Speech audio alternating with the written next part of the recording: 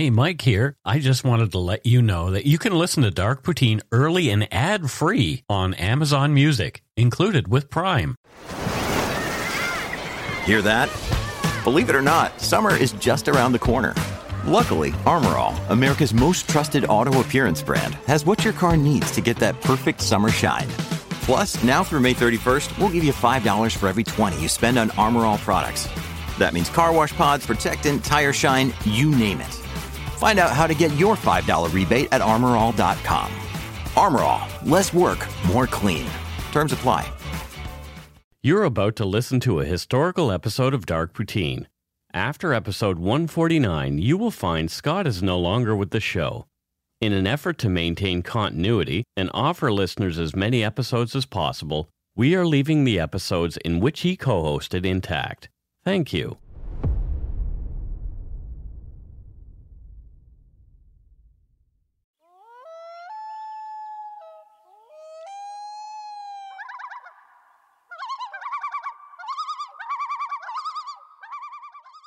Welcome to Dark Poutine. I'm Mike Brown, creator and host. With me, as usual, from his own house now, is my good friend and co-host, Scott Hemingway. Say hello, Scott, way over there on the other side of the complex. Hello, my dear distant partner.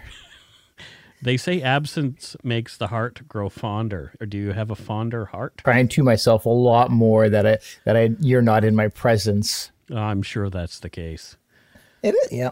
Can you see it? Can you see my heart crying? No, you've got a Death Star on your shirt with a behind the Death Star. Okay, is my heart crying. The views, information, and opinions expressed during the Dark Poutine podcast are solely those of the producer and do not necessarily represent those of CuriousCast, its affiliate Global News, nor their parent company, Chorus Entertainment. Dark Poutine is not for the faint of heart or squeamish. Listener discretion is strongly advised.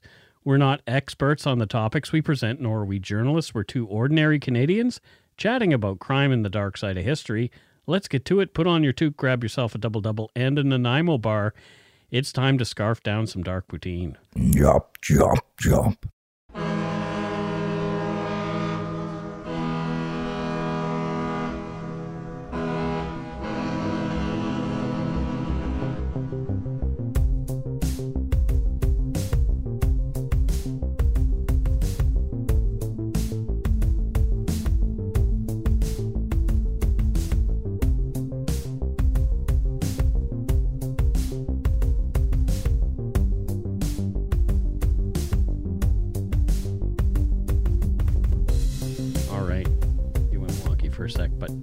It won't matter.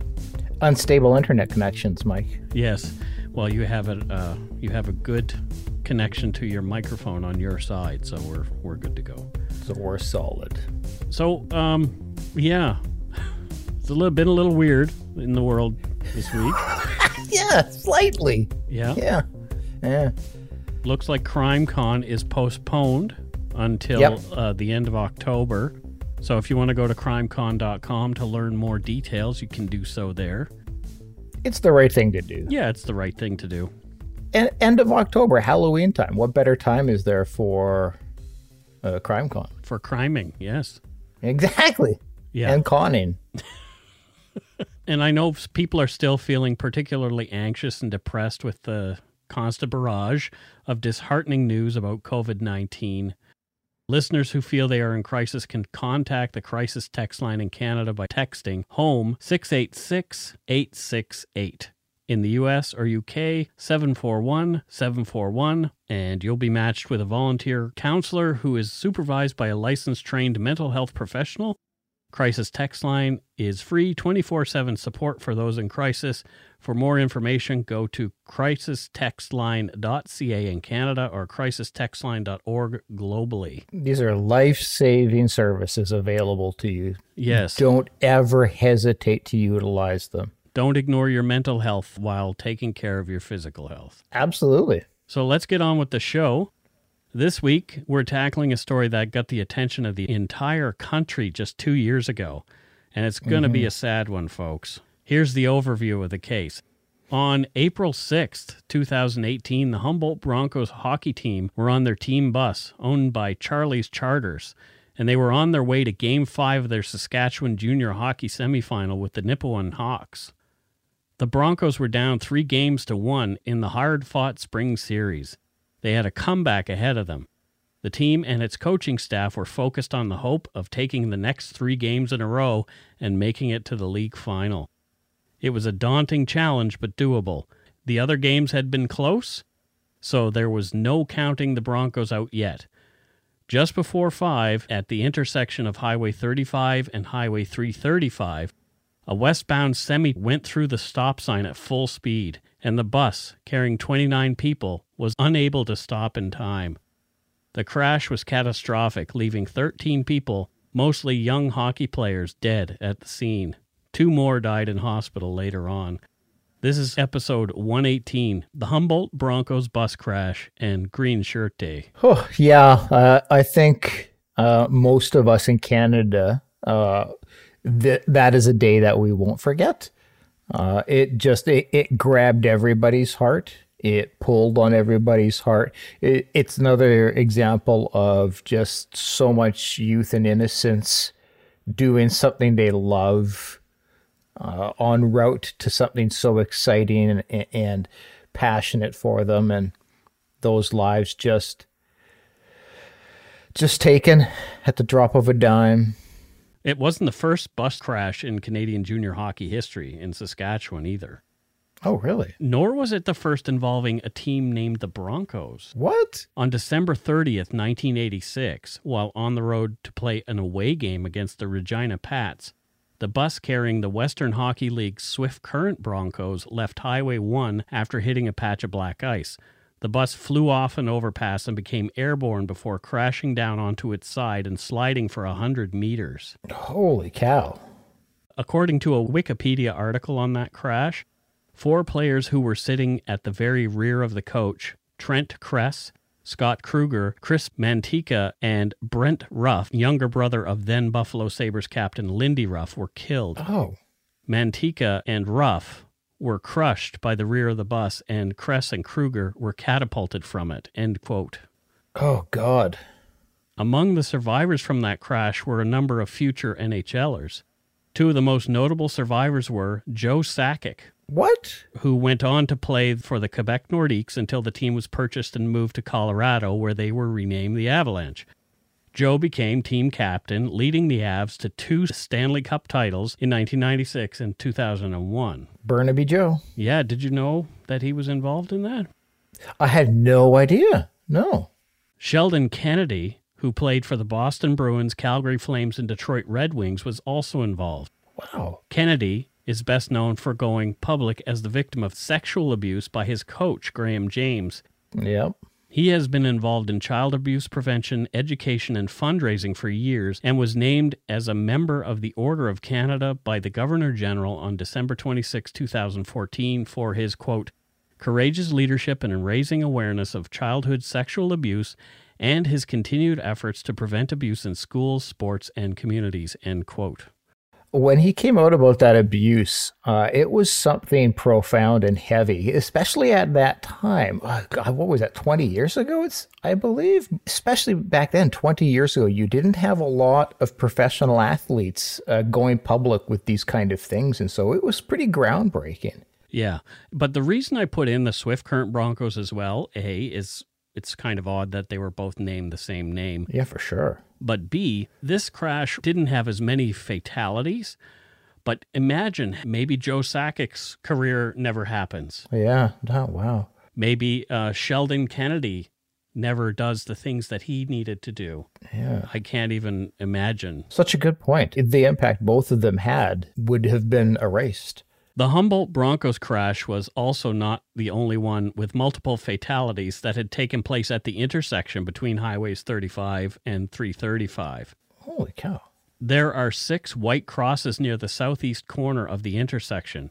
They commemorate the Fiddler family whose pickup went through the same stop sign on June 17, 1997, and into the path of a semi.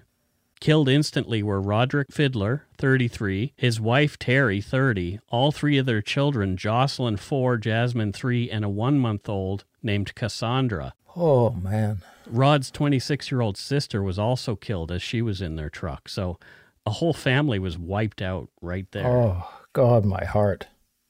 At the time of the 2018 bus crash, Highways 35 and 335 both had a speed limit of 100 kilometers per hour. Highway 35 is the major arterial route linking Tisdale and Nipawin to the north.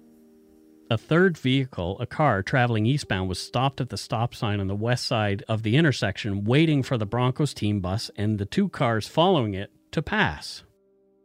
A man named Jaskarat Singh Sidhu was the driver of the tractor-trailer, which was a Super B configuration. According to court documents, with its load of 900 bales of sphagnum peat moss over 2 trailers, the total weight of the semi-tractor and trailers was approximately 45,364 kilograms. Holy crap. So that's a lot of weight going really fast. Yeah, so it was one of those semis with 2 trailers attached to it in tandem? That's right. Wow, that's a lot of weight and a lot of speed. So somehow Sidhu missed all the signage leading up to the intersection. And here's what the signage looked like, according to court documents. Quote, prior to the collision with the bus, Mr. Sidhu passed the following signs. A junction Highway 35 sign located approximately 406 meters east of the intersection. B, a stop sign ahead sign located approximately 301 meters east of the intersection. C, a Gronlid ahead, Tisdale left, and Nipawin right sign located approximately 199 meters east of the intersection.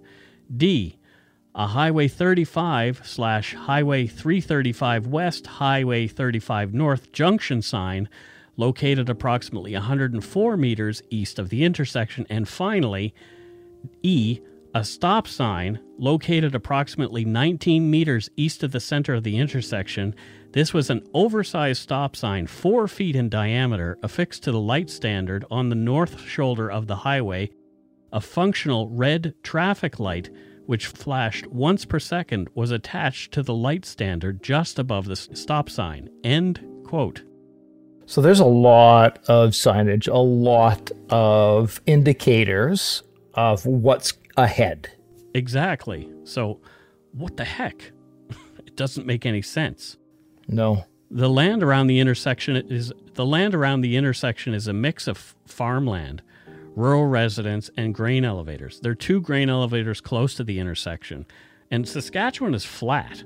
That's what the joke always is. That you can see from one end of Saskatchewan to the other. It's so flat. Although there were trees off to Sidhu's left, they were far enough back that if he'd looked, he would have seen the bus coming. The road and weather conditions were suitable for safe driving, and the sun was not an issue either. There were no skid marks on the pavement left by Sidhu's semi. Oh, shit. He did not try to brake at all. He blew through the stop sign at a speed estimated between 86 and 96 kilometers per hour, like it wasn't even there. All that weight, all that speed. Oh.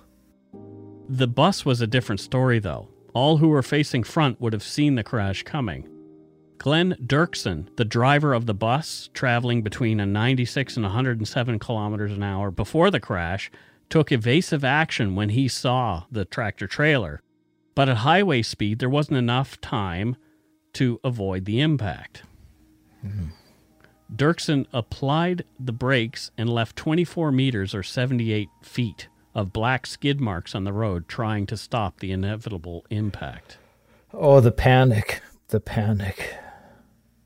When the bus T-boned the semi just near the forward wheels of the lead trailer, the semi had all 4 lanes of the highway blocked. There had been nowhere for Dirksen to veer to. It would have been impossible to ditch the bus and avoid the collision at all. So literally trapped. Trapped. Yeah, nowhere to go. And the driver knowing what the outcome is going to be, but still trying his damnedest to do something. Bales of peat moss littered the highway as the trailer burst open due to the massive impact of the bus, and semi was tipped over onto its side. The bus also tipped over onto its side, and the pair of vehicles slid off the highway and came to rest on a triangular patch of grass in the northwest corner of the intersection. The devastation at the scene was horrifying. Drivers in other vehicles began calling 911 as they stopped to do what they could until the emergency crews arrived. And if you know rural Saskatchewan at all, they're 30 kilometers from the nearest place that has an emergency crew. And I can only imagine how overwhelming that scene must have been for witnesses, observers who were there wanting to help. But who do you help? There's so many people to help. What can you, just overwhelming. The Tisdale Fire Department responded, arriving at around 5:20 p.m., so about 20 minutes after. Oh my God. They were immediately overwhelmed by the sheer number of victims requiring extrication from the wreckage, and some were even trapped underneath the bus. Oh my God. Tisdale Fire was backed up by Nipawin and Xenon Park fire departments, and so there were more than 30 firefighters on scene, as well as paramedics and RCMP, trying to assist these players and team staff on the bus. Parents of the players began arriving on the crash scene to help. Oh my God. From a National Post coverage on the crash, quote, Miles Shumlansky got a, quote, hysterical call from his son, Broncos player Nick Shumlansky, screaming that the bus had been in a crash. Miles jumped into his vehicle and rushed to the scene about a quarter mile from his home. Nick came running over to him. He was one of the only 2 kids who seemed able to walk, end quote. Oh, my God. RCMP rerouted traffic around the scene, making it safe for rescue workers to do their jobs.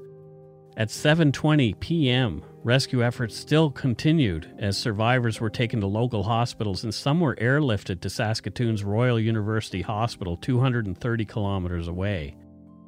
The staff were quickly overwhelmed there as crash victims came in one after the other, starting around 9 p.m. The coordinated rescue reaction had to be massive.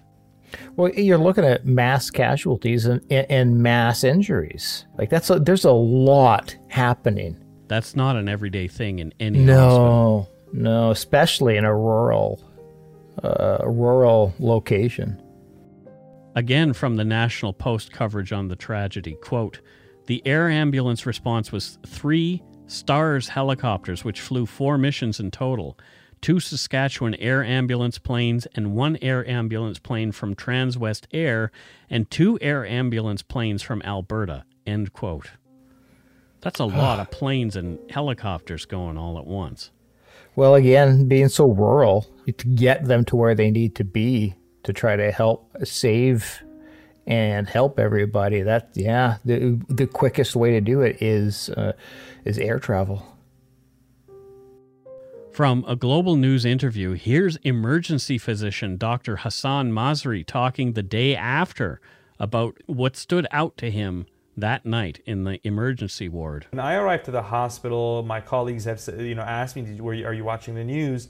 And very quickly, we found out that there is potentially a mass casualty, and then the hospital administration activated what we would call in the medical world a Code Orange, which would allow the hospital to tap into a lot of resources, whether it's personnel, physician, nurses, respiratory therapists, etc., or equipments, medications, even parking spots, police. That was, I think, called around 8 or 9 o'clock. I can't remember the exact time. And very quickly, within the hour, there was a massive number of nurses, physicians, people coming from everywhere trying to do their part and to help with this. It was just amazing that the emergency department was so loud, but yet it was so quiet. Each team leader would tell team members what to do and what he or she wants them to proceed with. And really, within those few hours, we managed to triage and take all these patients, and people really contributed in a significant way. That was quite incredible. I mean, some people never even practiced for Code Orange, but you've had physicians who were messaging me and texting me asking, can we come in to help with this? I'm not on call, I'm not even working. Some people have even left town and they said, can I drive back and let me help? I know a few nurses that were actually not even in Saskatoon anymore. They went to visit their families in these little towns outside of the Saskatoon, drove back to help. So it was quite incredible how the teams formed in such a short notice, yet they functioned as if this is something that they do every day and as if it's something they practice for every day, even though really nobody had more than an hour or two notice. I think everyone was what I would like to refer to as everybody was in the zone. Everybody was focused on the task. Everyone knew that this is going to be tragic. This is going to be probably one of the most horrible things that our nation has gone through in many years. And so everyone had a goal in mind that they want to make this tragic event less tragic, to improve the outcome for our patients, for our young hockey players. And so everyone was focused on their task and made sure that that was the only thing that mattered, not our personalities or egos or preferences or anything, or our titles. Everyone did whatever was best for our patients.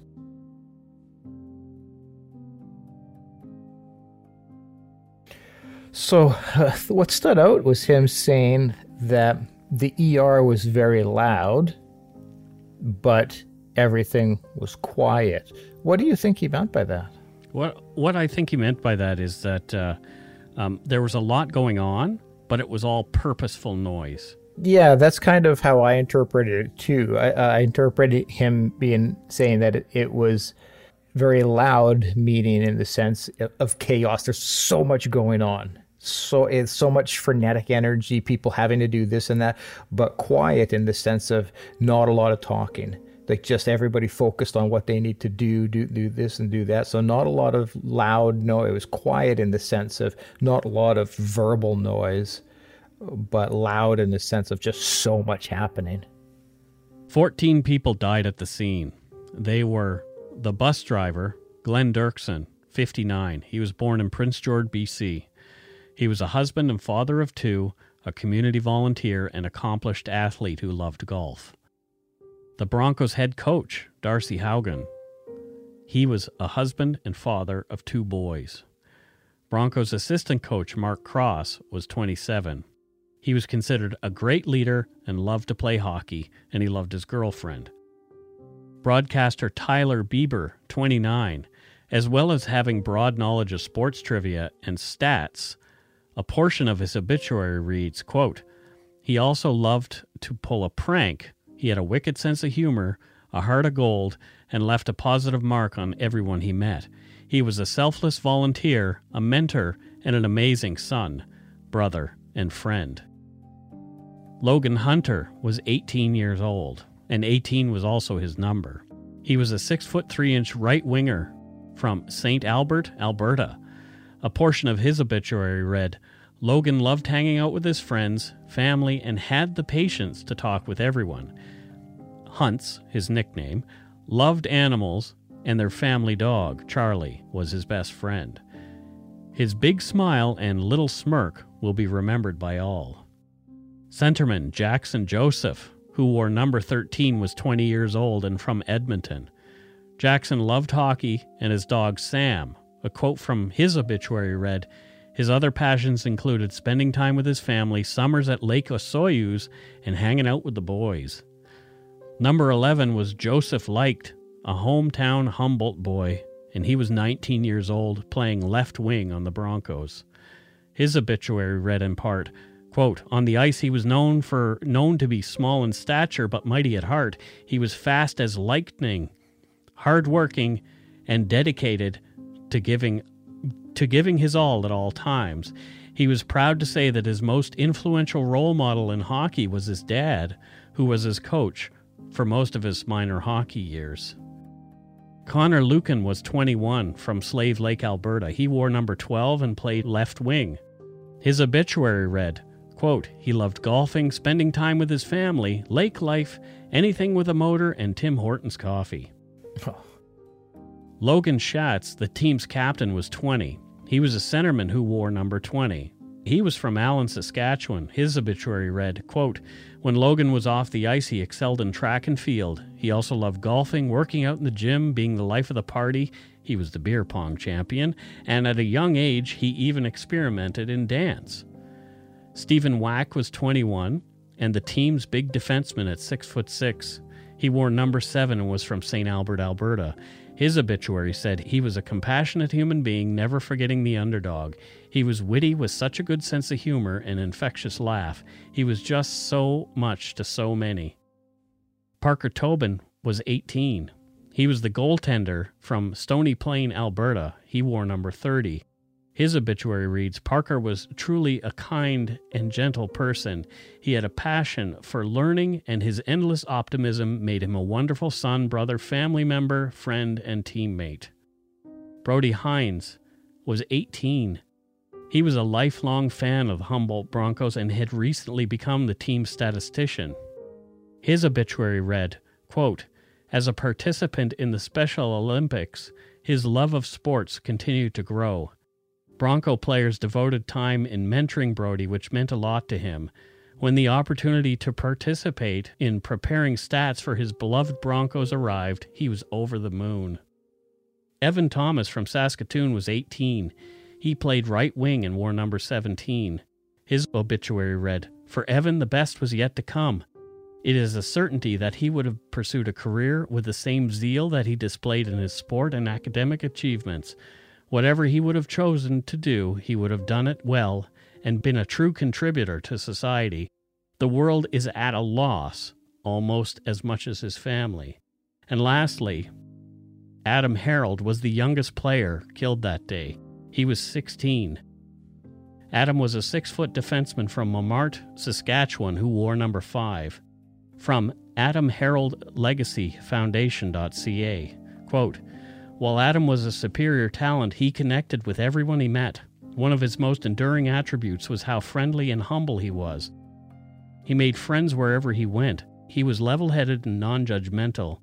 There were times he was one of the best players on the ice, but it never went to his head. He just wanted to be one of the boys. He was someone who looked out for his teammates and always offered to help." So young. They were all of the players were at an age where, in many regards, life is just beginning.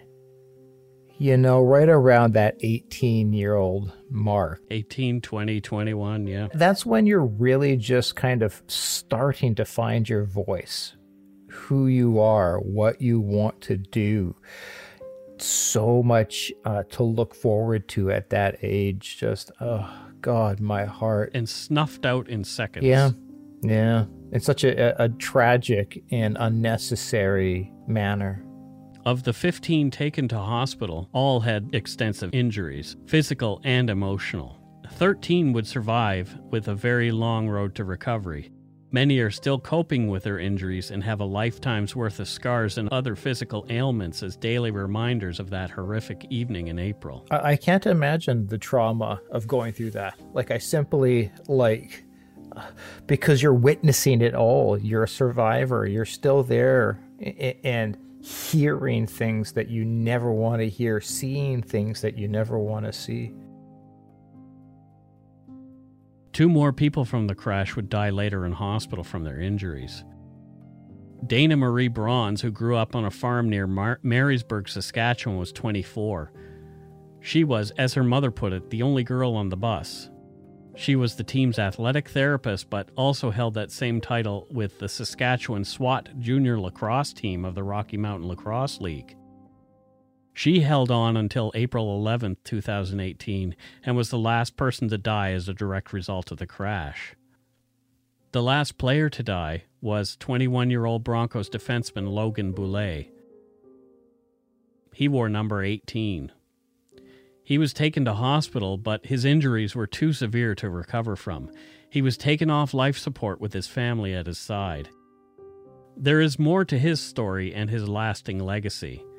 We'll take a break right here to lighten the mood a little and give you folks and us a break from this heavy topic. Yeah, please. When we come back, we'll talk more about Logan's story specifically, and you'll hear some exclusive audio of an interview with Logan's father, Toby. But first, we'll talk more about the effect that this tragedy had on Canadians and the hockey world in general, the RCMP investigation, and lastly, we'll hear what became of the driver of the semi, Jaskirat Singh Sidhu, who was uninjured in the crash. Oh, wow. And we'll go to break.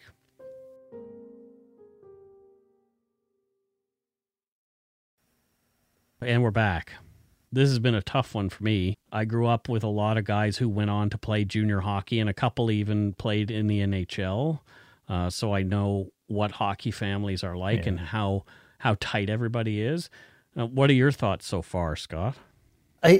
I'm so caught up in the chaos of the scene. I can't step away from putting myself in their shoes of the moment that it happened, the moment following it, all the people there trying to help, and just how traumatizing and horrific.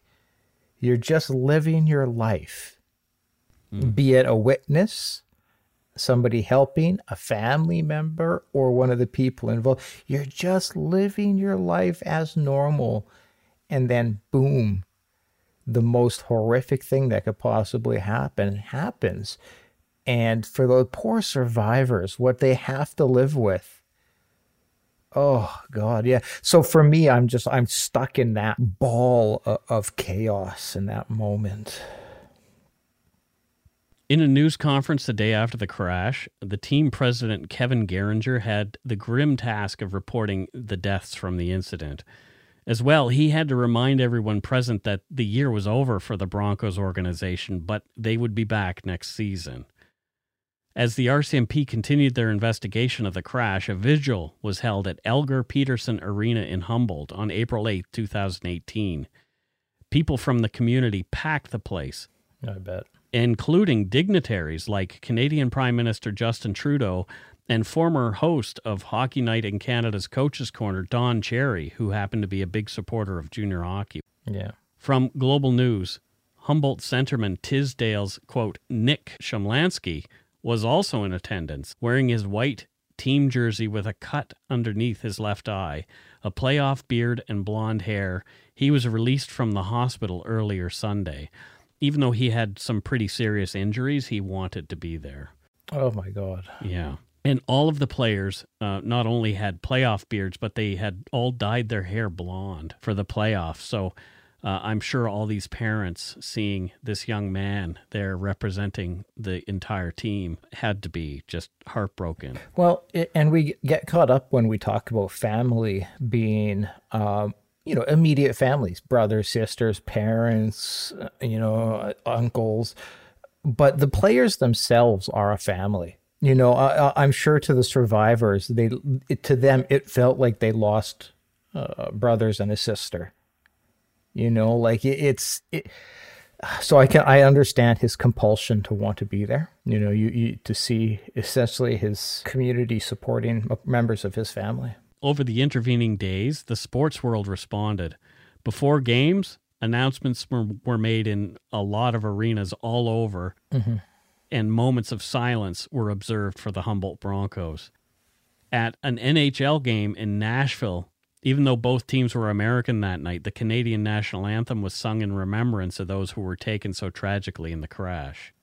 Even rock icon Rod Stewart, whose son is a hockey player, stopped his Calgary concert to remember the Humboldt Broncos. He dedicated his song, People Get Ready, to their memory. The hashtag Humboldt Strong was trending on social media. It was everywhere. According to a CBC article, the accident made international headlines, and support for the junior hockey team poured in from around the world. A GoFundMe campaign raised $15 million that was eventually divided among the victims and their families. I do remember another GoFundMe that was a person who was not really connected with anything and trying to get money in a bad way. Yeah, there's just something extra special shitty of people who try to capitalize off trauma. That takes an extra special kind of disgusting. Yeah. There's a special place in hell, which I don't really think exists for those people. I think their existence is hell. So we've saved Logan Boulet's story for the second half of the show, as we want to bring more attention to what happened with him, and especially Green Shirt Day, which was created in Logan's name to remind Canadians and everyone else about the importance of organ donation. So a rugby coach and friend of Logan Boulet's named Richard Sluggo Suggett passed away suddenly at age 58 from an aneurysm. He had signed his organ donor card, and his organs went to 6 people. Logan really liked this idea, so he told his dad, Toby, as well as a few friends, what he planned to do for his 21st birthday. He was going to sign his organ donor card. So let's have Toby Boulet, Logan's dad, tell us the story. And here's some audio from my interview with Toby this week. And when Logan spoke to me the summer of August of 2017, after Rick Suggett passed away on our deck, he just said, you know, Dad, I want to be an organ donor. And I said, well, why? He said, well, when Rick passed, he donated 6 organs. If he can do it, so can I. I said, well, no one's going to want your organs when you're 80 years old. And he laughed. I laughed, and he said, no, you're wrong. I'm going to do that. So I tried to ignore his mortality conversation. Like any good dad, I ignored him. Tried to make fun of it. And then later on, he told his billet brother, who was 13 at the time, McLaren, Logan would always drive these guys wherever they needed to do. He's the big brother. And they're doing errands in Logan's vehicle. And 3 days before Logan's birthday, McLaren said, hey, what are you doing for your birthday? Thinking he's Logan's dying of a shit face. That's what he's thinking he's going to say, right? I'm 21. Logan goes, no, I'm going to sign my donor card and donate my organs. I pass. And then McLaren said, well, that's kind of creepy. And Logan goes, no, that's what I'm doing on my birthday. So he signed his donor card. We don't know if it's registered, but that's registered. So then in the hospital, my wife offered Logan, in that room that nobody wants to be in, Bernie offered Logan's organs before she even knew that Logan had, I never told her Logan talked to me in the deck because I didn't want to talk about it. So she offered Logan's organs, and I said, yes, he spoke to us. And they looked at us like, are you kidding me? Nobody ever offers your organs. And then when they're doing the paperwork, like 3 or 4 hours later, Paulsons had come in from Humboldt, had got there, and they're talking about that. And I said, well, this is what Logan told me. And they wanted to be signed. Well, we did this. We don't know as well as that time. It's who knows where anything. It's in the bus. It's all over the damn place. And all of a sudden, McLaren pops up. He's searching. And goes, well, Logan signed his donor card. And we all looked at what? And he told the story. So that's where we are. That's where we're at today. Before Logan passed, his family, including his mom Bernadine and his dad, Toby, released a statement. It goes, quote, despite the other media reports today, Logan's strong heart continues to beat this evening. The final harvesting of Logan's organs will take place overnight now that he has positive matches for all organs donated. He is giving new hope to at least 6 different people. Logan made it clear previously that he signed his donor card as soon as he turned 21. Even in his eventual passing, he will be a selfless hero, end quote. It's an odd thing to mention, but these situations remind me, I'm not 100% sure on the artist's name, Louis Capaldi or something like that. He's got a song, Someone to Love. But the video is one of the most powerful videos, and it's about organ donation. I recommend, even though I probably didn't get his name right, people go and try and track it down. It was a huge song, but it really tugs at just seeing the connection between somebody who lost someone they love and then seeing who's living because of that organ donation. It's a pretty tear-jerking video, and just so much emotion wrapped around the loss of your child, but yet still so proud of them for what they've been able to do. As well as his heart, Logan was able to donate his lungs, liver, kidneys, and 2 corneas. Oh, wow.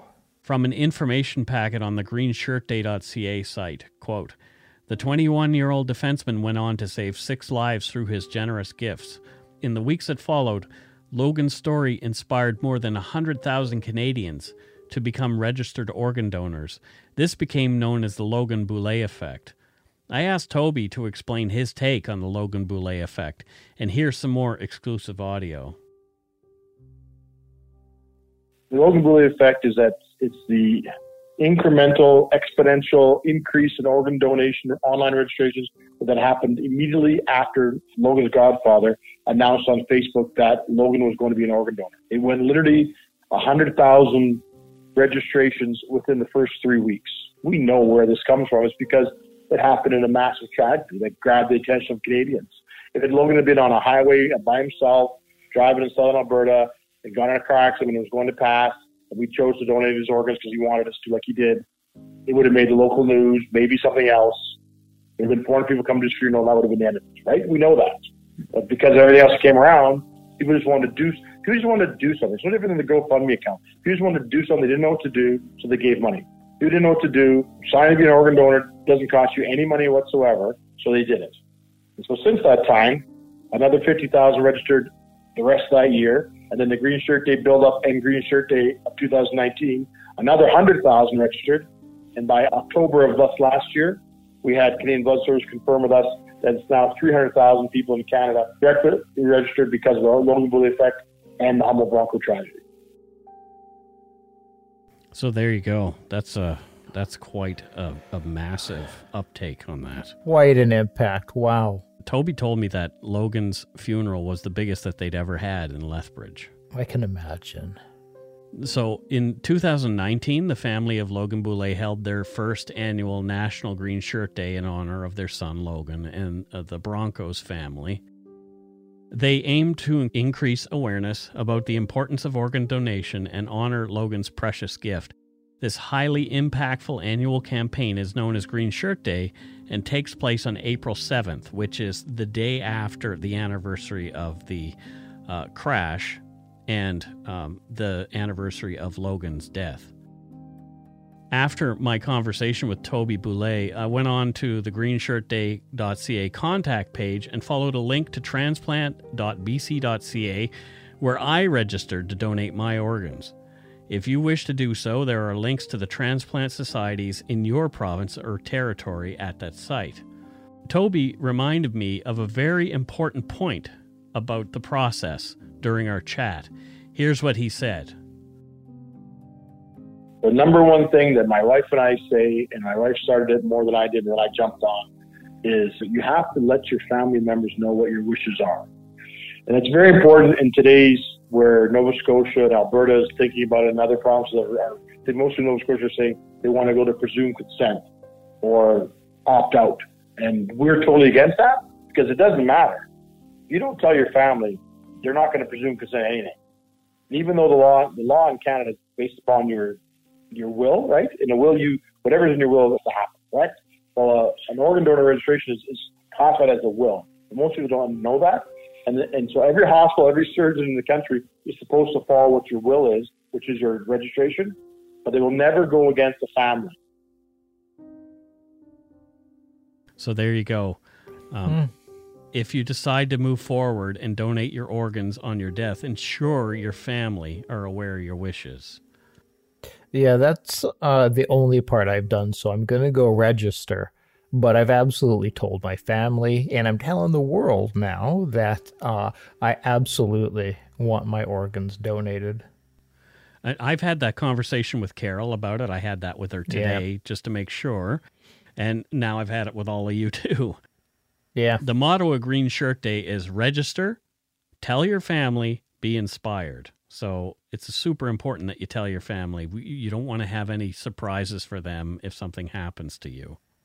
Mm-hmm. The site also mentions that it's suggested that for every person who registers their intent to donate, they speak with an average of 4 others about organ donation. Well, we're speaking to a lot more than 4 here.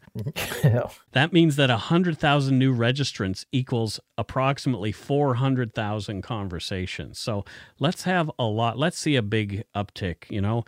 I said to Carol, I'm not going to be, and I don't mean to be crass or flippant about it, but if I die, I have no use for my organs, and neither does she or anybody else in my family. Mm-hmm. If I'm buried, they're just going to go into the ground, or if I'm cremated, they're just going to get burned up.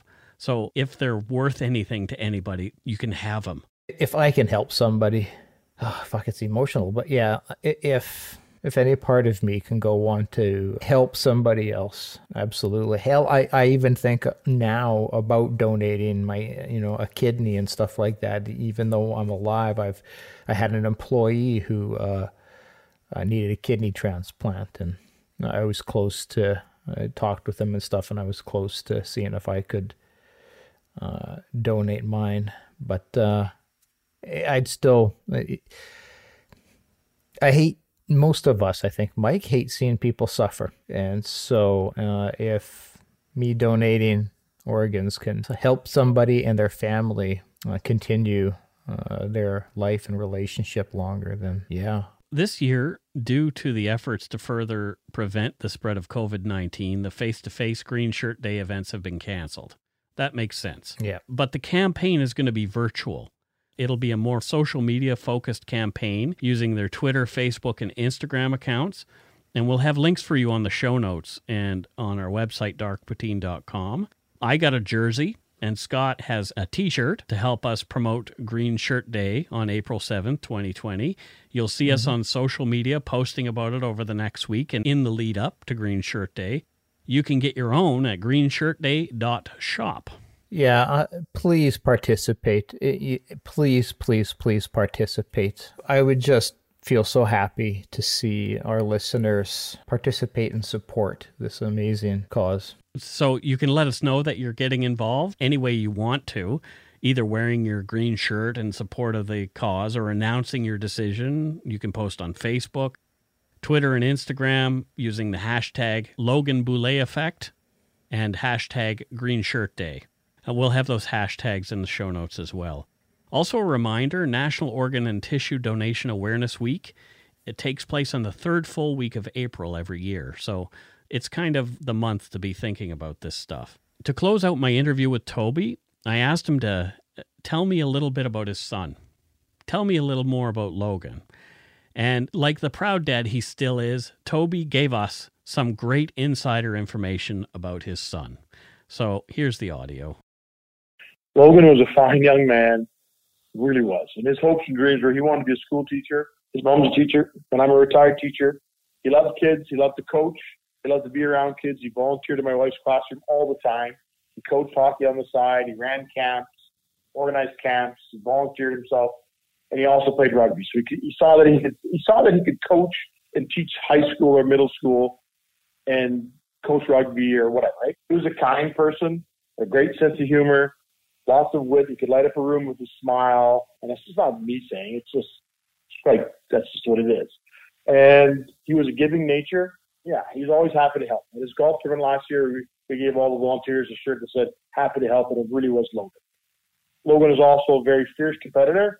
And if push came to shove, he generally pushed first. And then, he didn't play rough. He played aggressive. In all the sports he played, rugby and hockey, and he played lots of sports. He curled. I don't think he's aggressive in curling. Yeah, he was just a good kid. He was a 91% average in math. And we're talking like he's smart.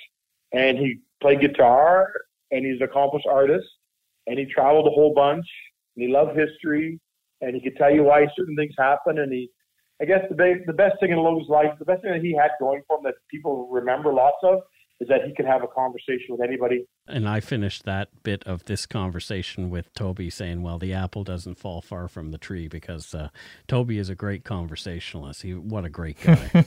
Thanks to Toby Boulet for chatting with me. It meant a lot that you were willing to have a conversation at all. I know it's tough. Toby is doing the social media and media circuit right now, and he took some time out from that just to talk to me specifically. So that was awesome. Really kind of him. Yeah.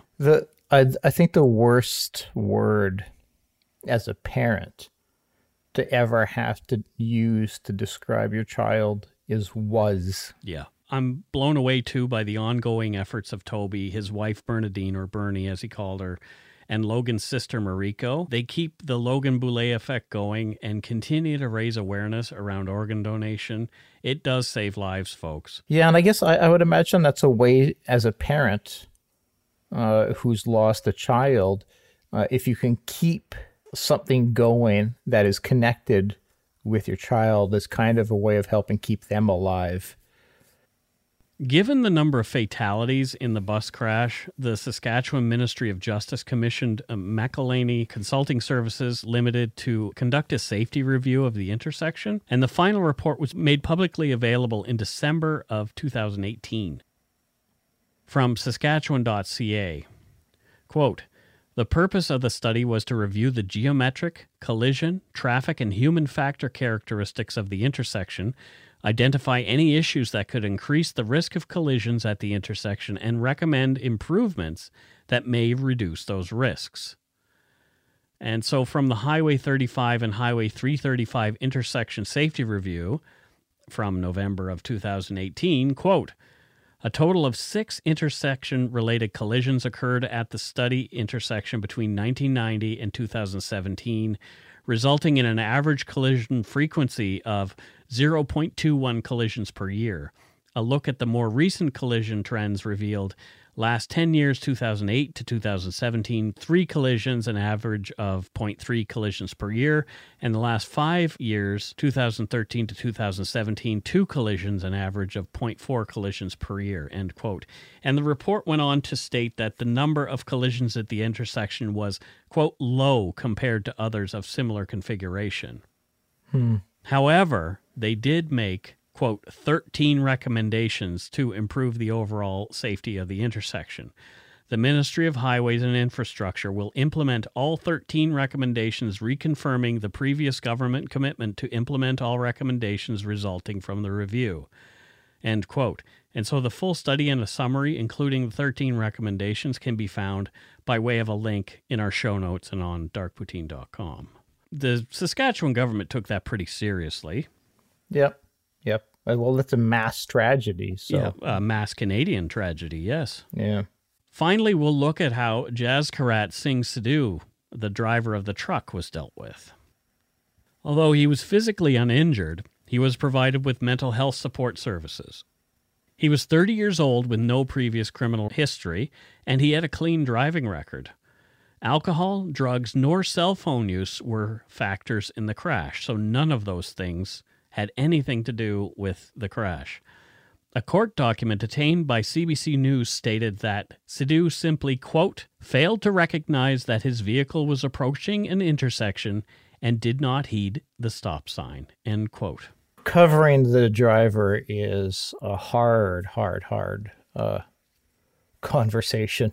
On January 8th, 2019, Sidhu surprised those in the courtroom by pleading guilty to all charges.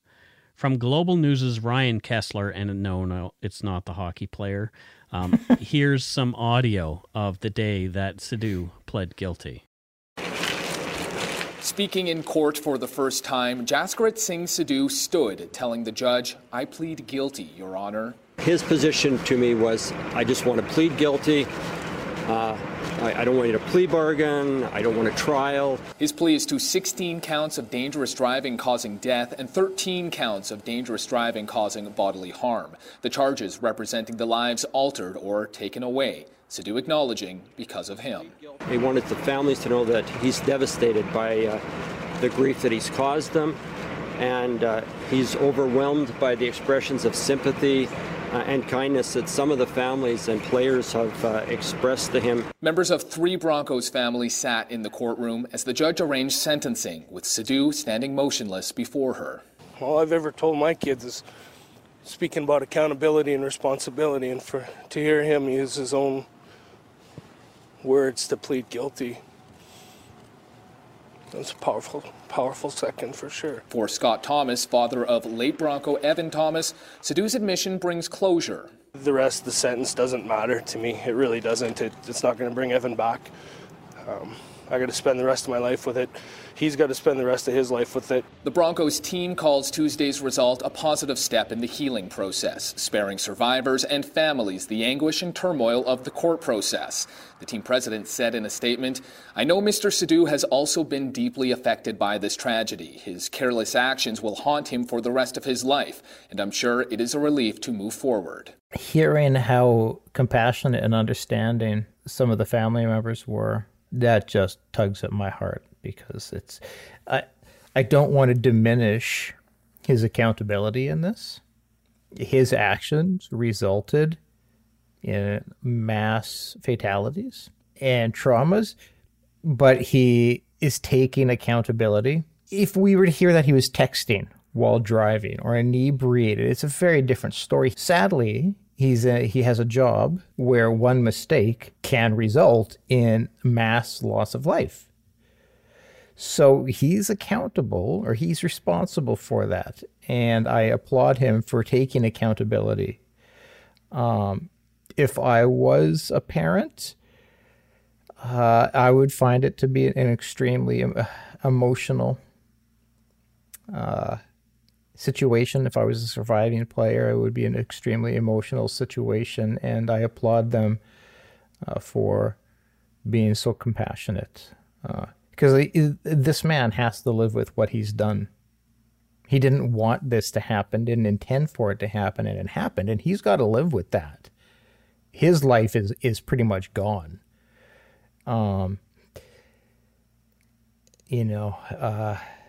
It's just, this is a situation where it's just tragic all around.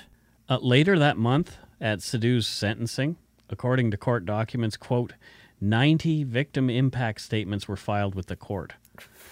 The majority were read in open court by family members or by Ms. Olenchuk, Crown Counsel.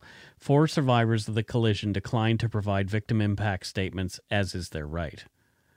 Justice Cardinal wrote, quote, on count 1, dangerous driving causing death, I sentence Mr. Sidhu to 8 years incarceration. On each of counts 2 through 16 inclusive, the remaining counts of dangerous driving causing death, I impose sentences of 8 years incarceration, concurrent to count 1 and concurrent to each other. On each of counts 17 through 29 inclusive, being the 13 counts of dangerous driving causing bodily harm, I sentence Mr. Sidhu to 5 years incarceration, concurrent to each other, and concurrent to counts 1 through 16 inclusive. End quote. So this is one of those ones where I feel like consecutive sentencing was warranted on at least the 2 separate offenses, because he gets 8 years. Mm-hmm. So had he been sentenced on the first charge and then consecutively on the second charge, he would have at least gotten 13 years. Some people feel that 8 years was too harsh, but I don't know. Where do you stand? I'm okay with the 8 years. I'm okay with it all being concurrent, just due to the circumstances of how everything transpired. If he was on a cell phone or drinking, like we had talked about, I wouldn't think 30 years to be long enough. But the fact that intention did not exist. Yeah. He did not intend for this to happen. It's so tough to say on the outside. I'd like to think if I was one of the surviving members or a parent that I would be fine with 8 years and I would have empathy towards him. But I'm on the outside and I don't really know how I would actually feel about it if I was on the inside. So I can't fault anybody on any side. Yeah. People thinking it's too long, people thinking it's too short. I can't fault anybody. For me, I would feel, I think I would feel that that's an appropriate sentence. So we have some audio of the family reactions as they gave to Global News after Sidhu's sentencing. So first you'll hear from Toby Boulay, Logan's dad, then Chris Joseph, Jackson Joseph's father, and last speaking is Carla Haugen, who is the widow of Broncos head coach Darcy Haugen. Okay. We're relatively, I don't know how to say that, but it adds up to 193 years. And we know it breaks down to 8 years for our son Logan, and for all the other 15 that passed, 8 years each, and 5 years for each boy that's a survivor. We would have preferred that it was 8 years separately, stacked, I guess, like 8 years for the deaths and 8 years for the bodily harm. But that's not the way the Canadian government and the Canadian laws sit right now. So we're not necessarily satisfied. We'd prefer it was the full 13 years. Our reaction to the sentences, we're disappointed. We knew we were going to be disappointed coming in, but we thought Judge Cardinal was very professional, very prepared, and I think she came back with the number that was probably the best for all the parties. It seems like it's something that would kind of appease our families, yet maybe not be appealable by the defendants. So as far as the number goes, me personally, I knew I was going to be disappointed no matter what. There's no number that would have made me happy, but I do respect the fact that Judge Cardinal did a really thorough job, and we were very impressed with how she did that.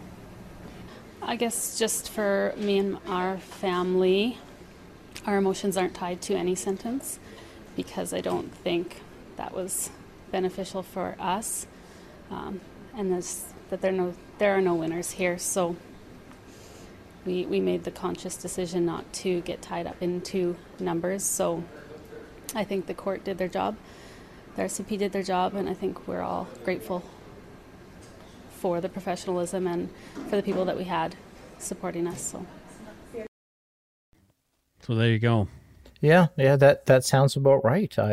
They all had very rational reactions to a very irrational situation. It's kind of a very Canadian reaction.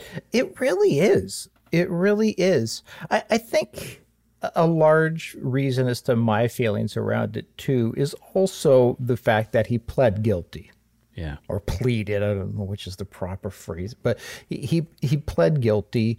He wasn't trying to hide his role in it. He didn't try to fight it and make this difficult or more difficult on everybody. And so that would play a role if I were sentencing as well. Stuff like that would play a role.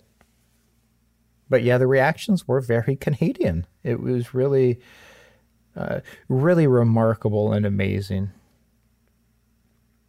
So please, folks, pay attention when you're driving. It takes just a second to miss reacting to something that might save lives. Scott talked about having an incident himself at some point a few years ago where someone just ran out of traffic in front of you. I hit a pedestrian on it's technically a highway, but yeah, I hit a pedestrian on a highway, and it was absolutely devastating. The person ran out in front of a vehicle that was stopped next to me in the middle of the road, trying to make it to a bus. She didn't see that there was a vehicle coming, which was mine. She ran out right into the side of my car. But you sit there and you think, if I was a fraction of a second later, that person would have hit the front of my car and probably not been here. And so it just, that's all it takes. A millisecond. Literally a millisecond. And everything can change. So don't forget Green Shirt Day on April 7th, 2020 for organ donor awareness / registration in honor of the hashtag Logan Boulet effect. And that's it for this week's episode. Holy crackers. It's time for voicemails. Oh, yes, please. Yeah. You can leave us one at 877-327-5786 or 1-877-DARK-PTN or 1-877 Dark Poutine. If your call really stands out, you might hear it on the show. So let's see if any of these stand out.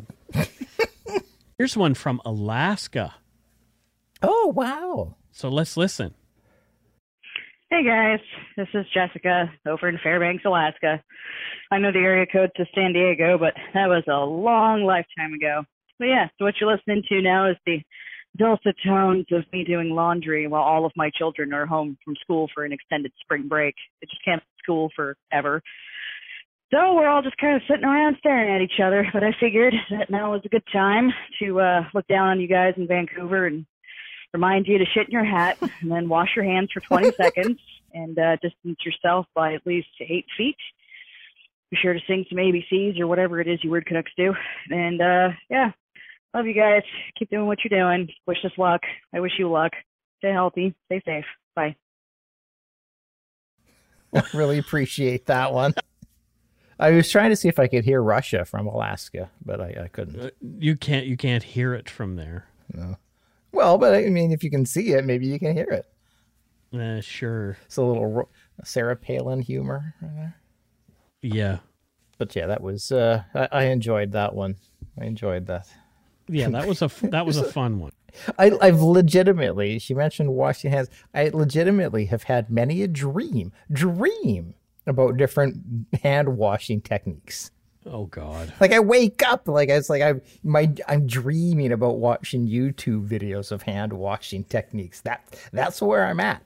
That's a nightmare. It's what's going on in my head, subconsciously. Okay, here's one from Kansas City, Missouri. Oh, sweet. Hey, Scott and Mike. This is Dina from Kansas City, Missouri, U.S. Your latest Yumber Yarder and good egg. Love the podcast. Love it.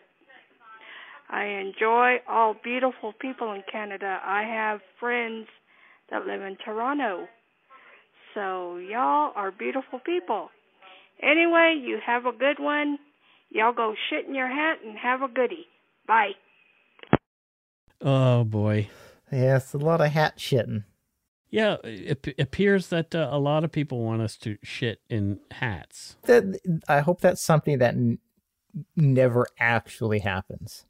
Right? Because, I mean, like, what do you do then? Like, or am I supposed to, if it accidentally happens someday, am I supposed to take a photo and post it? Like, no. If you accidentally poop in your hat? Well, I mean, how else would it? If you intentionally poop in your hat, that's even worse. So I can see how you would accidentally do it. Just bear with me a sec. Oh, okay. Yeah. So you gotta go. You're out on a hike in the woods. Yep. And you're in the midst of releasing the hounds. Yep. Let's just say you're pants down, releasing the hounds. Yep. And you cough or something. Okay. And your hat falls off backwards. Oh, okay. Yep. And you're mid go. Yeah. And there's no stopping at that point. There's no stopping. No. Yeah, you're going to be shitting in your hat. You got to let that coil out. you got to let it happen. Yeah. Just let it go. Yeah. Just let it go. Yeah, drop that Stanley steamer. Let's go with this one. Hi, Mike. Hi, Scott. This is Josie. Not my name, but for the sake of what I'm going to say and for my own safety, job security, I don't think it's probably a good idea that I do give you my actual name. I just wanted to call and let you know that I absolutely love the podcast, and I recently introduced my coworkers to the podcast, and we have been binging you for about 3 days now. We work on the medical floor of a large county jail in a Midwestern city, and it has to be said that you would think that would be someplace where you wouldn't want to learn about murder or oddities, but mostly a county jail is sort of just boring, and you don't really get to see those people anyway. So we're enjoying your podcast. We absolutely love you, and thank you so much. Your charming, wonderful Canadian accents bring joy and sunshine to our day in a room without windows. Thank you so much. You guys have a good one. That was absolutely amazing. I love that. Yeah, same here. Yeah. Wow. Yeah, no, I wouldn't. That wouldn't be the environment I would envision. Also, we understand why you didn't want to give us your name. Yeah, because you're working at jail, and yeah, and I wouldn't think that's the environment where you got Dark Poutine bumping. But it was. It was. It's amazing. I love hearing that. So thank you, Josie, and probably the aforementioned Pussycats. That's what I was just gonna say. Yeah. Josie and the Pussycats at the jail. Oh well, it is what it is. It's good. Jail is a fun thing. Somebody's got to do it. Yeah. Somebody's got to do the jail thing. Oh, usually, sure. That's what I mean. Yeah, Mike. That's yeah, sure. Criminal's got a criminal. So don't forget, you can leave us a voicemail at 1-877-327-5786 or 1-877-DARK-PTN. That's 1-877-DARK. Dark Putin. Dark Putin. Let's do some Patreon shout-outs. Let's do it. I haven't checked whether or not we have any new patrons, but I did put up a poll asking people whether or not they wanted us to pause the Patreon as some other shows have done. Mm-hmm. And the response has been an interesting one. Let's just see. As of this recording, I'm just bringing it up here. right now, it is 96% for us to not pause. Oh, wow. To 4% of pause. So it's looking pretty strongly like our patrons want us to continue to entertain them, and they are willing to help us continue as well, which I'm kind of grateful for. If you're a patron who can't participate right now, we fully understand. Absolutely. Just come back to us when you can. Like if you need to pause your own deal for a while, absolutely 100% you need to do it for yourself and your family. We understand. And until shit's coming out of my mouth and blood out of my bum, I'm going to keep doing this. What the? Well, because the illness, and things coming out of orifices, Mike, is what I'm saying. Oof. As long as I'm not out of commission. It's COVID Ebola, maybe. Whoa. Can you imagine? Here come some new dreams. Oh, wow. Man. That would be horrendous. Oh, essentially airborne Ebola. Like, just it can't get worse. Right? Sweet Jesus. Oh, yeah. Not something that I would wish on an enemy. Oh, my God, no. All right. First up, as far as patrons go, we have from Silver Spring, Maryland, Katie Wood. Well, that sounds like a lovely place. Right? Silver Spring, Maryland. Yeah. Just I picture waterfalls. Oh, yeah. Yeah, waterfalls, lots of trees and foliage. And yeah, thank you. Thank you, Kate. Is it Katie? Yes, Katie Wood. Thank you, Katie. Thank you for your contribution. Your mom's name is Kate, is it not? It is. It is Kate. Kathleen.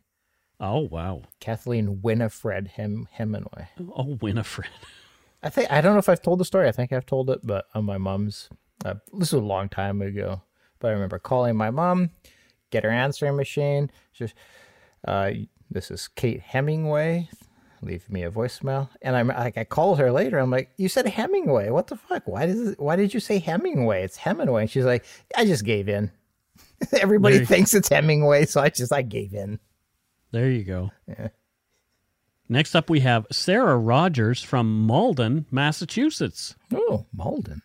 Like Carl Malden. Yeah. Remember that guy with his big honking nose? Yeah, is that his town? No, I don't think so. I think it is. Next, we have Kendall Passmore. And I don't know where Kendall's from. She's from Schenectady, New York. Oh, Schenectady, New York. Yeah. The place I can neither spell nor pronounce. Yeah, well, nobody can. So you're not alone, Mike.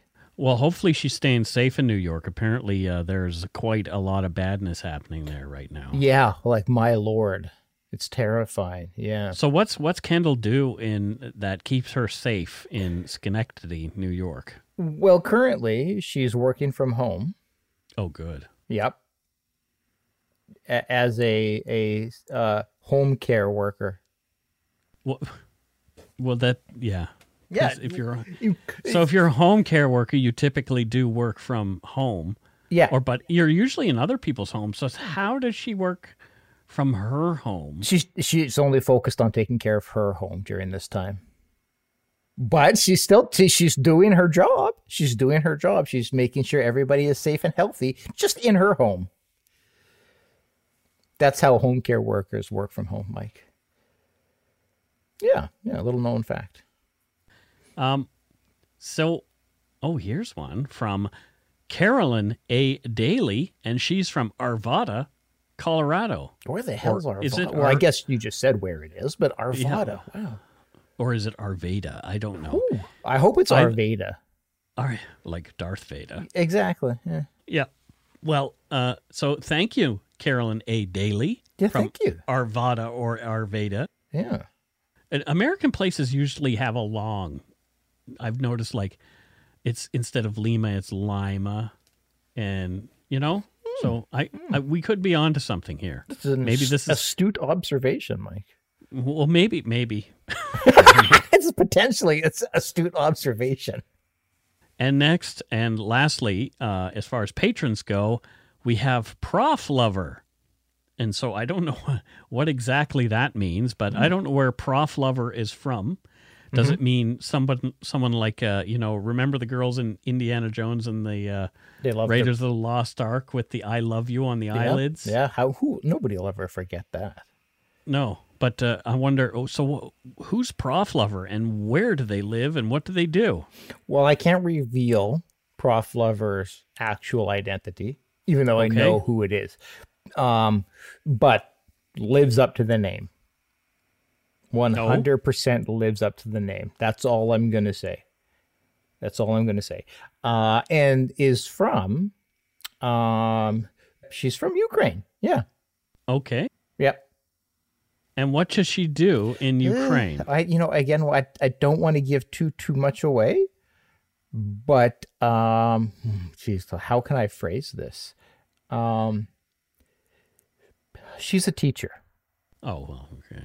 Oh, but okay, so Prof Lover is a teacher. Oh, let's stop. We better stop. Yeah, if we say much more, the cat's out of the bag. The jig is up, as the kids would say. Oh, yeah, for sure. Lastly, we have some donut money. Oh. And it's from somebody named Jill Brattel. Oh. And where is Jill Brattel from, Scott? Oh, Jill Brattel is from Denmark. Oh, yeah. Okay. Yep.